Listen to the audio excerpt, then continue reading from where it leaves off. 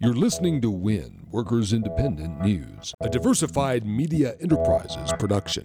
I'm Doug Cunningham. 30,000 AFSCME members are voting to authorize a strike in Illinois. AFSCME also says it's headed back to court to oppose an action by the Illinois Attorney General. That motion from Democratic Attorney General Lisa Madigan would dissolve a preliminary injunction won by AFSCME that makes sure state workers keep getting paid, despite the state budget standoff. Governor Bruce Rauner is refusing to let a budget pass unless his attacks on labor union rights are part of the budget package. AFSCME has repeatedly urged Governor Rauner to end his insistence that enactment of a state budget must be tied to his personal political agenda of weakening workers' rights. The strike authorization vote will continue for 3 weeks. AFSCME says Illinois state employees don't want a strike and/or a shutdown of state government, but AFSCME says its members are determined to resist the governor's efforts to impose his terms, which would set thousands of working families back for many years to come, according to AFSCME. 3 trucking companies are being sued by the Minnesota Department of Labor and Industry for wage theft. The related companies allegedly committed the wage theft by failing to pay 95 workers a total of $524,000. Lakeville Motor Express abruptly shut its doors after a shift in November. Greg Davitt of Teamsters Local 120, one of the workers who lost wages, told Workday Minnesota that the trucking companies being sued shut down fast with no advance notice. 10 hours in that day,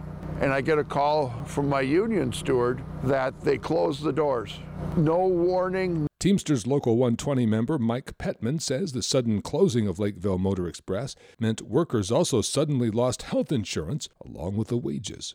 I'm very angry right now, and it's affecting my home life with my family. Thank God I've got the union behind me to help me. We're all sticking together. 180 adjunct faculty members at Barnard College will strike February 21st if no contract agreement is reached. Barnard contingent faculty UAW Local 2110 was organized in 2015. The union says there's been some movement on issues on both sides, but the college's proposal on job security, wages, and health benefits failed to improve adjunct faculty's working conditions and leaves the bargaining unit vulnerable to erosion. Faculty are looking for wage improvements, better benefits, and job security. Workers Independent News is brought to you by the American Federation of Teachers and its 1.6 million members working to reclaim the promise of public education, health care, and public services for our students, their families, and our communities. More information online at aft.org. Brought to you by Union Active, your certified iOS and Android mobile app developer, offering high-quality, union-made mobile apps backed by a support team which upgrades your product to every new mobile operating system. Features, pricing, and examples are online at unionactive.com. You've been listening to WIN, Workers Independent News. For more information, visit laborradio.org.